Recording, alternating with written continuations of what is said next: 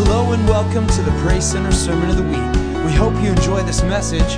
For more information, visit PraiseCenterOnline.com. Why don't you get your Bibles today and open them to Matthew chapter 1. Matthew 1, and we'll start in verse 18 in just a few moments. We're into our third week looking at an ancient document called the Apostles' Creed. The Creed is this formal statement of Christian beliefs. And so far, here's what we've done. We've looked at the idea that God created all things, and really we emphasize the fact the purpose behind that creation wasn't just to show off or to make a universe, but He did it to have a place to put human beings, and that we actually were the purpose that that was behind all of creation. As profound as that may sound, the truth is found in Scripture that tells us that. We also saw last week that Jesus Christ, His only Son, must be the Lord of our lives, and had a little conversation with Scott there a moment ago about this idea between just being a follower of Jesus and being a disciple. But the idea is for Him to be Lord, He has to be Lord over everything. That means I tell little kids, I explain to them the word boss. They understand boss. He's got to be your boss, and that's what we talked about. It's not just enough to believe in Jesus, but He must be Lord of our lives as well. And so we've been doing this every week. It's kind of unique for us. We don't normally do this, but I want everybody to stand one more time. We're going to recite the Apostles' Creed, which is a slightly modified version. And if you need more understanding on that, listen to the message online the first week. But it's pretty much the essence of the same Apostles' Creed that was developed almost 2,000 years ago. Are you ready? Let's do it together. Go. I believe in God, the Father Almighty, creator of heaven and earth. I believe in Jesus Christ, His only Son, our Lord, who was conceived by the Holy Spirit, born of the Virgin Mary, suffered under Pontius Pilate, was crucified, died, and was buried. He descended to the dead. On the third day He rose again. He ascended into heaven. He is seated at the right hand of the Father, and He will come to judge the living and the dead. I believe in the Holy Spirit, the holy Christian church, the community of holy people, the forgiveness of sins, the resurrection of the body, and the life everlasting. Amen. You may be seated. This week we're going to look at the topic of the virgin birth, and looking at the idea of Jesus and being born through a virgin, Mary, whose name, there's only two names besides God and Holy Spirit and Father and Son, but there's only two human names in the Apostles' Creed. One is Mary and one's Pontius Pilate, which I find the second one odd, but I have an interesting thought about that I'll share with you next week. But this week we're talking about Mary and the implication of the virgin birth for our lives. Are you ready? Yeah. All right, let's look at our scripture then in Matthew 1:18 through 21. This is how the birth of Jesus the Messiah came about. His mother Mary was pledged to be married to Joseph, but before they came together, she was found to be pregnant through the Holy Spirit. But after he had considered this, that's Joseph, an angel of the Lord appeared to him in a dream and said, Joseph, son of David, do not be afraid to take Mary home as your wife, because what is conceived in her is from the Holy Spirit. She will give birth to a son, and you are to give him the name Jesus, because he will save his people from their sins. And then if you look up on the screen, I'm going to read another verse from Galatians. You can follow along by looking up there, Galatians 4:4-7. But when the set time had fully come, and I like to think of that as the right time. Jesus came at the right time. Hallelujah.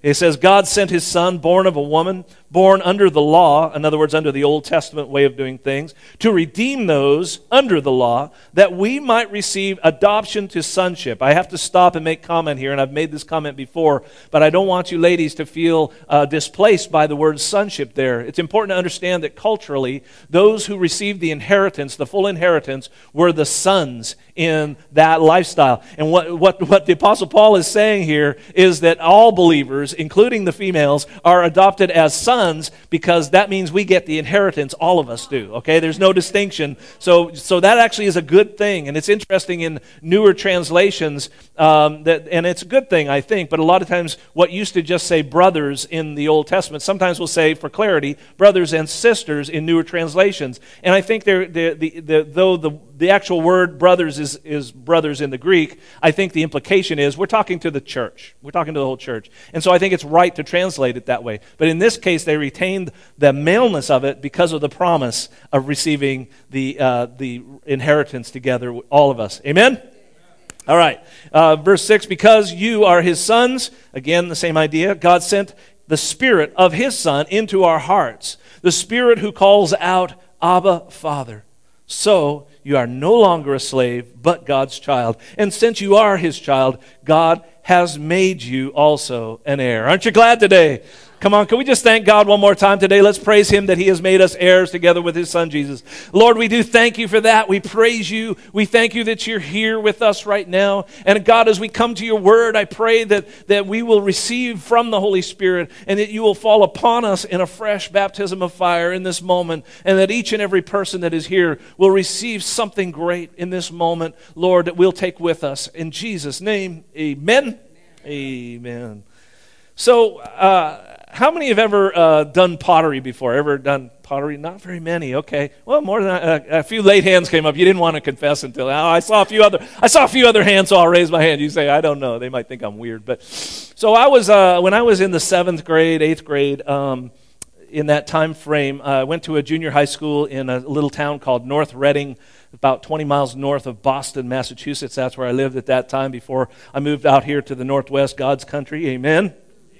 And so anyway, I'm in this, I went to art class, and this is a new school to me, I remember, and I walk in, and I liked art a lot, and I walk in, and of course you got to remember this is like the late 60s, or actually early 70s, and the hippie movement was in full bloom, if you will. And so our art teacher, I actually had a crush on her. She was a real pretty gal, but she was a definite hippie. She had the long hair and wore the peasant dresses and just your typical hippie kind of person. And so here she is, our art teacher, and I walk in and I see things I've never seen before. I see a potter's wheel over here. There's a loom over in the corner. I mean, there's all the hippie stuff you can imagine in that class. And so sure enough, I want to spend as much time in that classroom as I can.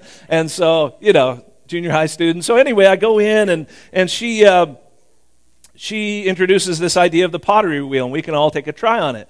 And so I had in my mind that, because I saw some of the creations that she had made, big, ornate things, and I'm thinking, wow, that's really cool to be able to make that. I think I'm going to be a potter. That's what I'm going to be. That's going to be great. And so I would work, and it was a lot of hard work. You had to really knead the clay and get it just right. Hopefully there was no lumps in it, because that would ruin everything. And then you'd throw it on the wheel, and and this was thankfully an electric wheel, so I didn't have to work too hard, but it would spin at a certain rate.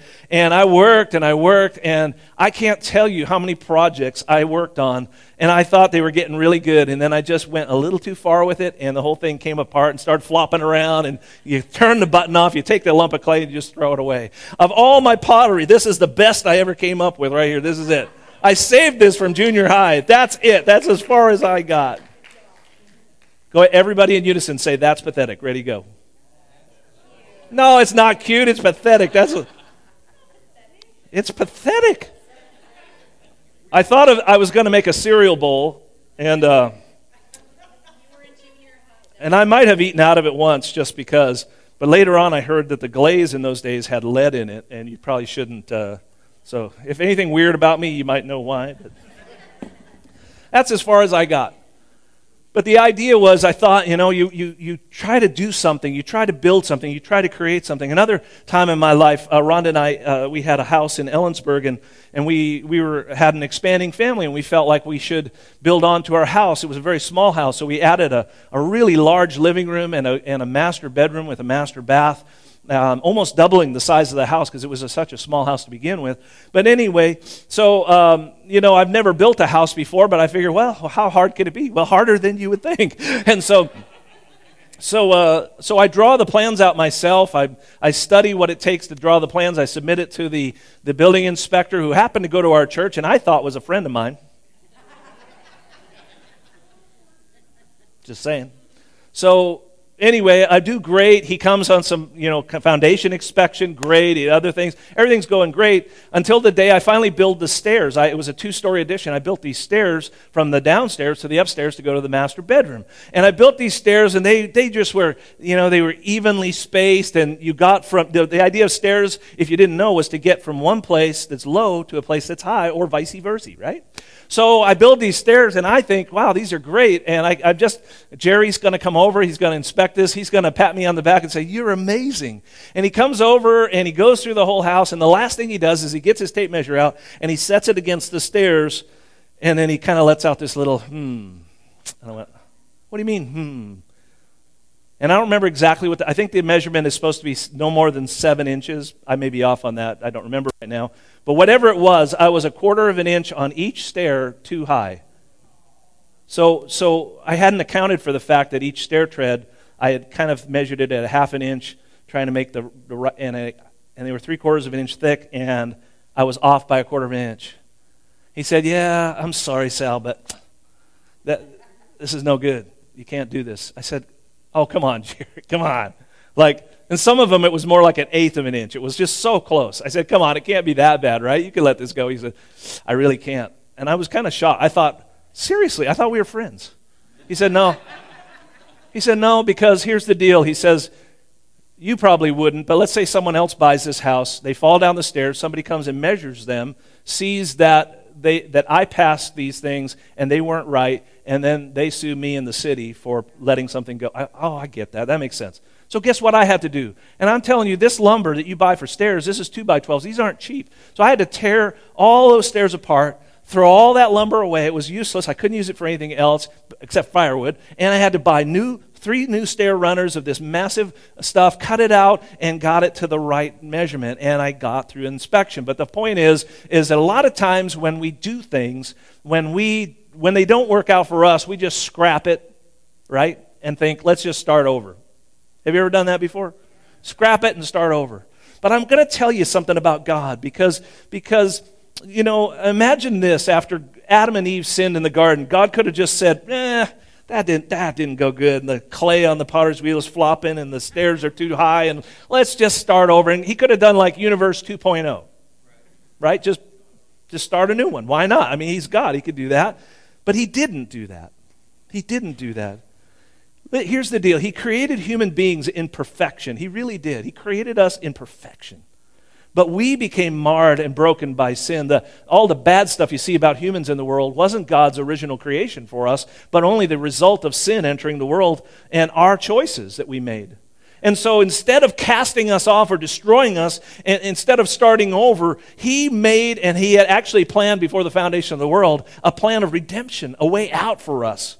And in a stunning move, truly, the entire plan of God for the rescue of human beings was worked out through the willingness of a young woman named Mary. You couldn't even write a story like that, to think that through. You couldn't ever think, boy, this whole thing's going to hinge on some young woman who's a virgin saying yes to God to allow her to become pregnant by the Holy Spirit. I mean, I'm amazed at the wonder of God's story, but when you think about actually being Mary and having to come up with that decision in that moment and saying yes to God, it's astounding. Don't you agree? The idea that Jesus Christ was born to this young woman who, again, from this small town of Nazareth, was one of the most mocked and challenged beliefs of our faith. If you want to talk about one of the statements that people will struggle with the most from the Apostles' Creed, this is it right here. And those who wrote the creed knew that, and they knew the importance of making sure that this was clearly spelled out, and I love it that her name is in there, of the two humans that are named in the creed, that they named Mary by name and said, make sure you understand that it was through a real young woman who gave up that moment to the Lord and to the Holy Spirit so that the salvation of the world could come. And don't you think it's on the surface is so preposterous that you're either left with a decision to say, yeah, I believe God did that and a virgin became pregnant, or you think, no, there's no way that could happen. There's really no gray area, is there, in that? Look, you can't do anything with that. You either got to go, yeah, or you got to say, no, I don't believe it. Now, the reason, and this is what I find to be for me at least, the greatest reason that this doctrine is so profoundly important is because wrapped within the idea of the virgin birth is this concept that we have a hard time with our minds understanding, but we've got to try to grasp this, is that Jesus Christ is both 100% God and 100% man at the same time. Now, that math, when I say things like that math in a human mind doesn't compute very well because we understand that 100% means that's everything. And so if you got 100% God, then there's no room for anything else. Or if you have 100% man, there's no room for anything else. But God's math is beyond our math, right? And you understand that somehow somehow it doesn't make 200%, but you overlay God and man together into one being, and it becomes the perfect God-man without leaving anything out from one or the other. Nothing was missing from him being God. The only thing he laid aside, honestly, was his right to act as God while he was in human form. But that has been returned to him. You understand that? And that Philippians 2 tells us that he laid aside that idea that I'll just act only as God. So what he did on earth, he did as a human being. And that's why he says, the things I do, you can do also, and even greater things. How is that possible? It's just the same way he did it. He did it by faith. Are you getting this? So he was 100% God and 100% man at the same time. I stress this because here's why I stress this. Look, I want to show you 3 verses from chapter 5 of the book of Romans. And then Paul begins to tell us, and he explains to us that since a man, Adam, ruined God's plan, if you will, for humanity, having this relationship with God, then when he took the fruit from the tree and he ate it, and Eve the same, then according to God's plan and according to the Bible, only a man could rescue us from that. So these 3 verses, I've added a word for just clarity so we understand. So I've added the word Adam in parentheses there, but this is right out of the NIV version. It says, "But the gift is not like the trespass, for if the many died by the trespass of the one man," speaking of Adam, "how much more did God's grace and the gift that came by the grace of the one man, Jesus Christ, overflow to the many?" Okay? And then a couple of verses later, Paul says this, "For if by the trespass, or the sin of the one man, Adam, death reigned through that one man, death reigned on the whole planet, was in charge of the whole planet, how much more," I love that, "how much more will those who receive God's abundant provision of grace and the gift of righteousness reign in life through the one man, Jesus Christ?" Are you starting to catch this? And just to make sure we have it by the mouth of 3 witnesses, Paul says it again in verse 19, a couple of verses more. He says, "For just as through the disobedience of the one man," again, Adam, "the many were made sinners, so also through the obedience of the one man, the many will be made righteous." Listen, folks, if we don't have this virgin birth, if we don't have this combination of a person who can be 100% God and 100% man at the same time, then there's no way we can have what we need, which is the righteousness of God being applied to our lives. There's no way that can happen because a man was given the dominion over the planet. Another man had to come and take it back after it had been squandered. That's the only way it was going to work. It had to be that way. See, so this whole thing, I almost named this sermon Christmas in April, but, the Christmas story, right, is not just a cute story about a young woman who became pregnant with a special child and gave birth to him. No, it's more than that. It's not about just this little town of Bethlehem and all that. I mean, that's a great part of the story, but it is the story of how, through a human being, God could redeem humans. I think it's sad, honestly, and borders on heresy, that some groups are opposed to women in ministry and leadership. Without a woman who is willing to be a vessel God could work through, none of us would have a relationship with God. It was also women, if you think about it, who were given the first charge to go preach the gospel. Those who went to the tomb, they were coming back, and he said, "Go tell others what you've seen. Go tell the others." It was the women he told to go do that. It was, in 1 Corinthians 11 and 12, it says, this is a verse that I think helps explain this, but it says, "Nevertheless, in the Lord, woman is not independent of man, nor is man independent of woman. For as a woman came from man, so also man is born of woman, but everything comes from God." So there's this interplay that has to take place, that one can't be without the other. But I want to point out, in favor of women that only one woman came from a man, but every man except for one came from a woman. You catching that, right? Only Adam was not born from a woman. I would also like to say that the man, Jesus Christ, Savior of the world, came from a woman and was entrusted by God to raise his son. That's amazing. Do you understand? Raising children isn't just feeding them, but it's instructing them. It's teaching them. Even when he was in his teens and as a young man, she was still an influence in his life. Don't tell me women don't have a place in leadership, don't have a place in preaching of the Word of God. Don't tell me that. I don't believe it. Now, we don't see Mary as a co-redemptor, as the Catholic Church tends to teach, and some people say, well, they don't quite teach that, but there is something more. There's prayers that are prayed to Mary. We don't do those kinds of things, but at the same time, we recognize her as a vital part in the plan of God for us. Amen? Jesus himself said she would be called blessed, and so we want to do that. So let me touch, as we finish up this whole idea of the virgin birth, I'm going to touch on a couple of topics, a couple of concepts that come from the idea of the virgin birth, and hopefully just kind of bring some practical teaching to this right now. The first thing I want you to get from the idea of the virgin birth, and if you think about the Old Testament, is this phrase: God keeps his promises. God keeps his promises.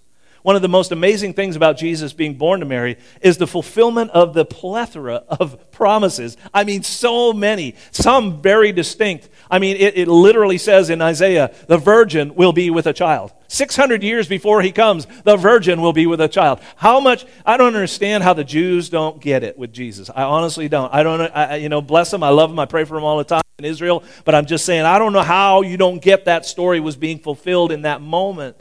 Because your prophet, the book of Isaiah is in a giant scroll that was rescued from the Dead Sea Scrolls, is in a place, a special museum right there in Jerusalem that we went to many years ago. And you can read those words if you can read Hebrew, and it says the virgin will be with a child.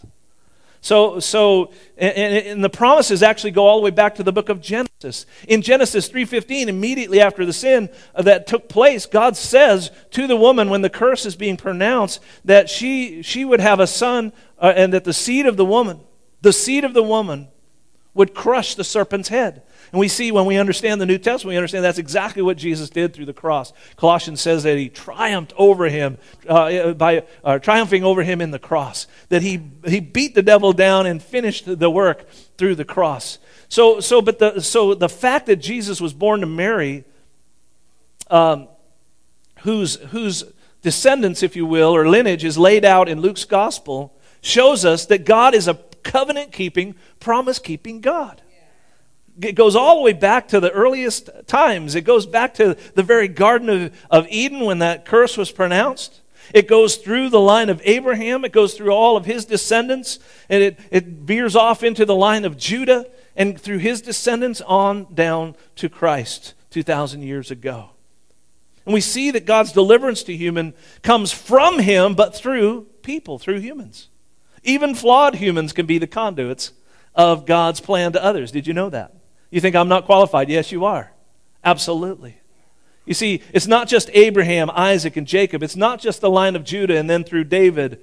But also, if you look at a little earlier in the first text that we use today, there's the genealogy part, which you probably always skip when you read your Bible, right? You read the beginning of Matthew, and so begat so-and-so and all that. And you go, yeah, I don't know. I don't know any of those people. Oh, there's a name I recognize. But one thing you might notice if you look through Matthew's genealogy is the fact that he names 4 women in that list. He names Rahab the prostitute, Tamar, who deceived her father-in-law Judah to have a child by him, and that child becomes in the line of Jesus Christ. Okay? She posed as a prostitute. The third one is Ruth, who was a Moabitess who came from a family and a nation of idol worshipers. And the fourth one is Bathsheba, who we know, and whether or not she was, I just don't believe she was raped by David. I think she came, and whether she was seduced, but nevertheless, she had an affair with a married man. and had a child by him, and then Christ goes through that line. Each one of these women they're the only four mentioned, if you will, in that genealogy. And listen, I don't point them out to denigrate them or women at all, but to recognize and acknowledge the fact, and we all need to understand this, that God, what he did was not hold back from identifying and working through sinful humans. People that are just like us, messed up, we got a past. So what? Get over it, right? We all have a problem or a past or things in our life that just aren't right. Listen to your pastor today. We have great capacity in Jesus Christ. Great capacity in him. Though we've all sinned, we can be a vital part of... Can I tell you, God's redemptive plan for humans hasn't stopped? All right, it didn't end with Mary. It only began there, and it's continuing through us today. And though there will only be that one person, one Mary, that will give birth to God's only Son, every one of us can have the Holy Spirit overshadow our lives and help us bring the promise of Jesus to a world that needs him, can't we? Okay. So that brings me to my next salient point, is this, that the Holy Spirit is essential to all of this. The Creed says clearly that the Son of God was conceived by the Holy Spirit. I want you to think about and notice with me the dominant role of the Holy Spirit in the entire Bible. From the very beginning of creation, even in verse 2 of Genesis, we see that the Spirit of God is hovering over the waters. That's not just a little byline that God throws in there. This is pretty critical to our understanding of what's going to take place. It's going to make creation actually work. And it's that the Spirit of God is like over all and covering the whole earth. It's covering over the whole earth, if you will. And it's the Holy Spirit who's over all the chaos and all the darkness that's going on in that moment when God says, "Let there be light," and there was light. And we see Mary, who represents humans who are in chaos since sin has entered the world through the human race, and now hearing from the angel how she will become the mother of Jesus. And from Luke 1:35, the angel says this: "The Holy Spirit will come upon you, and the power of the Most High will overshadow you, so that the Holy One to be born will be called the Son of God." And we get this same idea from the wording here, where you have him hovering over the earth and hovering over the darkness of the chaos of the earth, and now hovering over or overshadowing this human named Mary, and saying that the Holy Spirit's going to overshadow you in the chaos that she represents of the human race, of all our mistakes and all of our guilt and all of our sin. And yet God says, no, I'm still going to do something great through you. And so he overshadows her, and she becomes pregnant with God's Son. There's something more going on here than just a baby in a manger. I'm telling you, it's a powerful, powerful thing. And we have this moment when light pierces darkness through Mary, when the light of the world now penetrates a dark world. Are you catching this today? Yeah. Wow, it's so amazing. And now Jesus is born to this poor woman. She was not a wealthy person. She's from the hill country, a little town called Nazareth, which was like being, no offense if you're born there, but it's like some people would think of down south or Oklahoma or something. Oh, you're from Oklahoma, yeah. No offense, I mean seriously. But you know how some people will say things like that and think, or maybe they'll think, oh, they're from across the tracks, or they'll have different terminology to sort of denigrate other people and think, well, they're just kind of less than. Is this true? And she's sort of like a redneck, if you will, all right? Let's put it that way. They talk funny up there in Nazareth. They do. And now, out of the blue, she's pregnant. She's not even married. And her whole reputation, if you will, and her character are being called into question. And sometimes, seriously, we look at our own lives and we think of the things that we don't have, and we assume that God can't work through us because we're defective in some way. We don't have enough money. We didn't have a good upbringing. We made mistakes. We messed up. I was talking to a mom in our church a couple of weeks ago, and I overheard her talking to her son, and she was using me as an example, which is scary, but I understood where she was going. And she was talking about her son, that even though his dad in his life was somewhat out of the picture in his life right now, that he should not think that he cannot become everything that God wants him to become.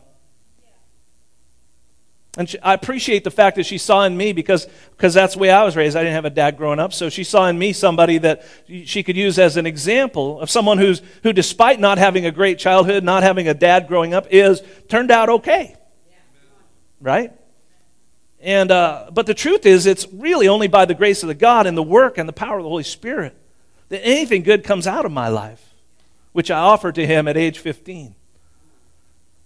But I want to make a little pronouncement today of some good news to all of you, is that every single person, point to yourself right now, just physically do it, point to yourself. You, every single one of you, has the same opportunity to yield to the Spirit as Mary did and let the greatness of God come through your life. I don't care how old you are right now, you think about all your past mistakes and all. No. Listen, just let the Holy Spirit do His work and watch redemption begin to take place. Watch change begin to take place. And just as the Spirit hovered over the chaos of the earth of creation, and just as He hovered over and overshadowed the humble young woman Mary, He's ready to hover over your life today and bring order and bring blessing and hope and light into the dark places. Where whatever's going on, He's ready to invade that and bring light to it. Are you ready for that? See, listen, think about it. Even Jesus Himself did not do any great works, did no miracles, didn't go out and do any teaching at all until after He'd been baptized in water, and then the Holy Spirit, what came upon Him? Are you catching this? Holy Spirit comes upon Him. And so what does He do? He goes straight to the synagogue. He opens the scroll of Isaiah and begins to read. He says, what's the first words out of His mouth? The Spirit of the Lord is upon me because He has anointed me. And he goes on and says to preach the good news to the poor and reads from Isaiah and basically says, today this is being fulfilled as you're hearing it. This is what's happening right now. And then Jesus dies on a cross. He's buried in a grave. He raises on the third day. He ascends after 40 days of teaching His disciples, and they wait 7 more days. And when the day of Pentecost was fully come, they're gathered together in an upper room. And the same Holy Spirit comes upon the 120, again, comes upon them, tongues of fire. I've said this before. I think a lot of children's books will show a little bitty flame like a candle on their heads or on their shoulder. But I really believe the wording and the terminology is talking about something that completely enveloped them. It'd be like me looking at Zach right now and just seeing, whoa, fire. That'd be a freaky moment, don't you think? But you look around the room and you think, well, everybody else, all 119 other people here look like that right now. Cool, let's just go with it. And they all begin to speak in other tongues, and it's an amazing moment. But understand that the great things of God are done through His Holy Spirit. Even the starting of that church, and then a guy who couldn't talk right, kept putting his foot in his mouth, suddenly gets up, Peter, he gets up and he preaches his first real sermon, and 5,000 people get saved that day. That's what happens when we yield ourselves to the Holy Spirit and let Him come upon us. And finally, this in conclusion, as the worship team comes back up, the last point is this: God's plan will be accomplished. It's going to happen. It's a fact. To me, there's great comfort in that idea that there is a plan for my life, for your life, and for humans as in general. The story of the birth of Jesus is not simply a story about rectifying the past, making up for the mistakes that we made. It's a hope about a future together with God and getting back to where He intended for us to be to begin with. Wrapped up in the promises of God from the Old Testament and the New Testament even are concepts that there will be a new heaven and a new earth. Hallelujah. Wrapped up in the prophecies are the ideas that God wins and vanquishes Satan completely. The work began at the cross, but it's going to be finished. There's some day when we won't have to deal with the devil anymore. I don't know how that makes you feel, but that excites me a lot. And I would like the opportunity, if God would give it to me, to help boot him into eternal hell forever. Maybe we all get a chance to do that, right? I'd love that. Thank you, Jesus.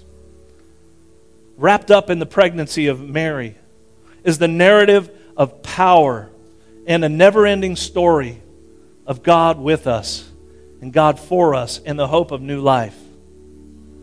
See, the desire of God from the very beginning was this. Why did He make people? He made us that He would be our God and that we would be His people. It's all about relationship. And unlike people, unlike us who take that clay on that wheel and cast it aside and think that didn't work, let's start over. Or have to tear out the stairs and burn it up because it's no good anymore. God saw good in what He had created. He saw hope in what He created. He saw redemption in what He created. And first through the willingness of a young virgin, and then ultimately through Jesus Christ, her firstborn Son, God began the process of redeeming humanity. Now, there will only be one Mary who will be the mother of Jesus Christ. That's true. But each of us can have the same attitude and heart, can't we? Same idea that Mary had. One more verse, or actually two verses, I think. Paul tells us this in Romans 12:1. You're familiar with this. Offer your bodies as a living sacrifice, holy and pleasing to God. This is your true and proper worship. Do you understand that Mary, when God says you're going to become pregnant, that she had to make a conscious choice as this young woman to say, okay, I'm offering my body to God. Right? Literally offering my body to God. And we tend to spiritualize this too much, but I want to tell you today that God wants you to offer your body to Him today. He really does.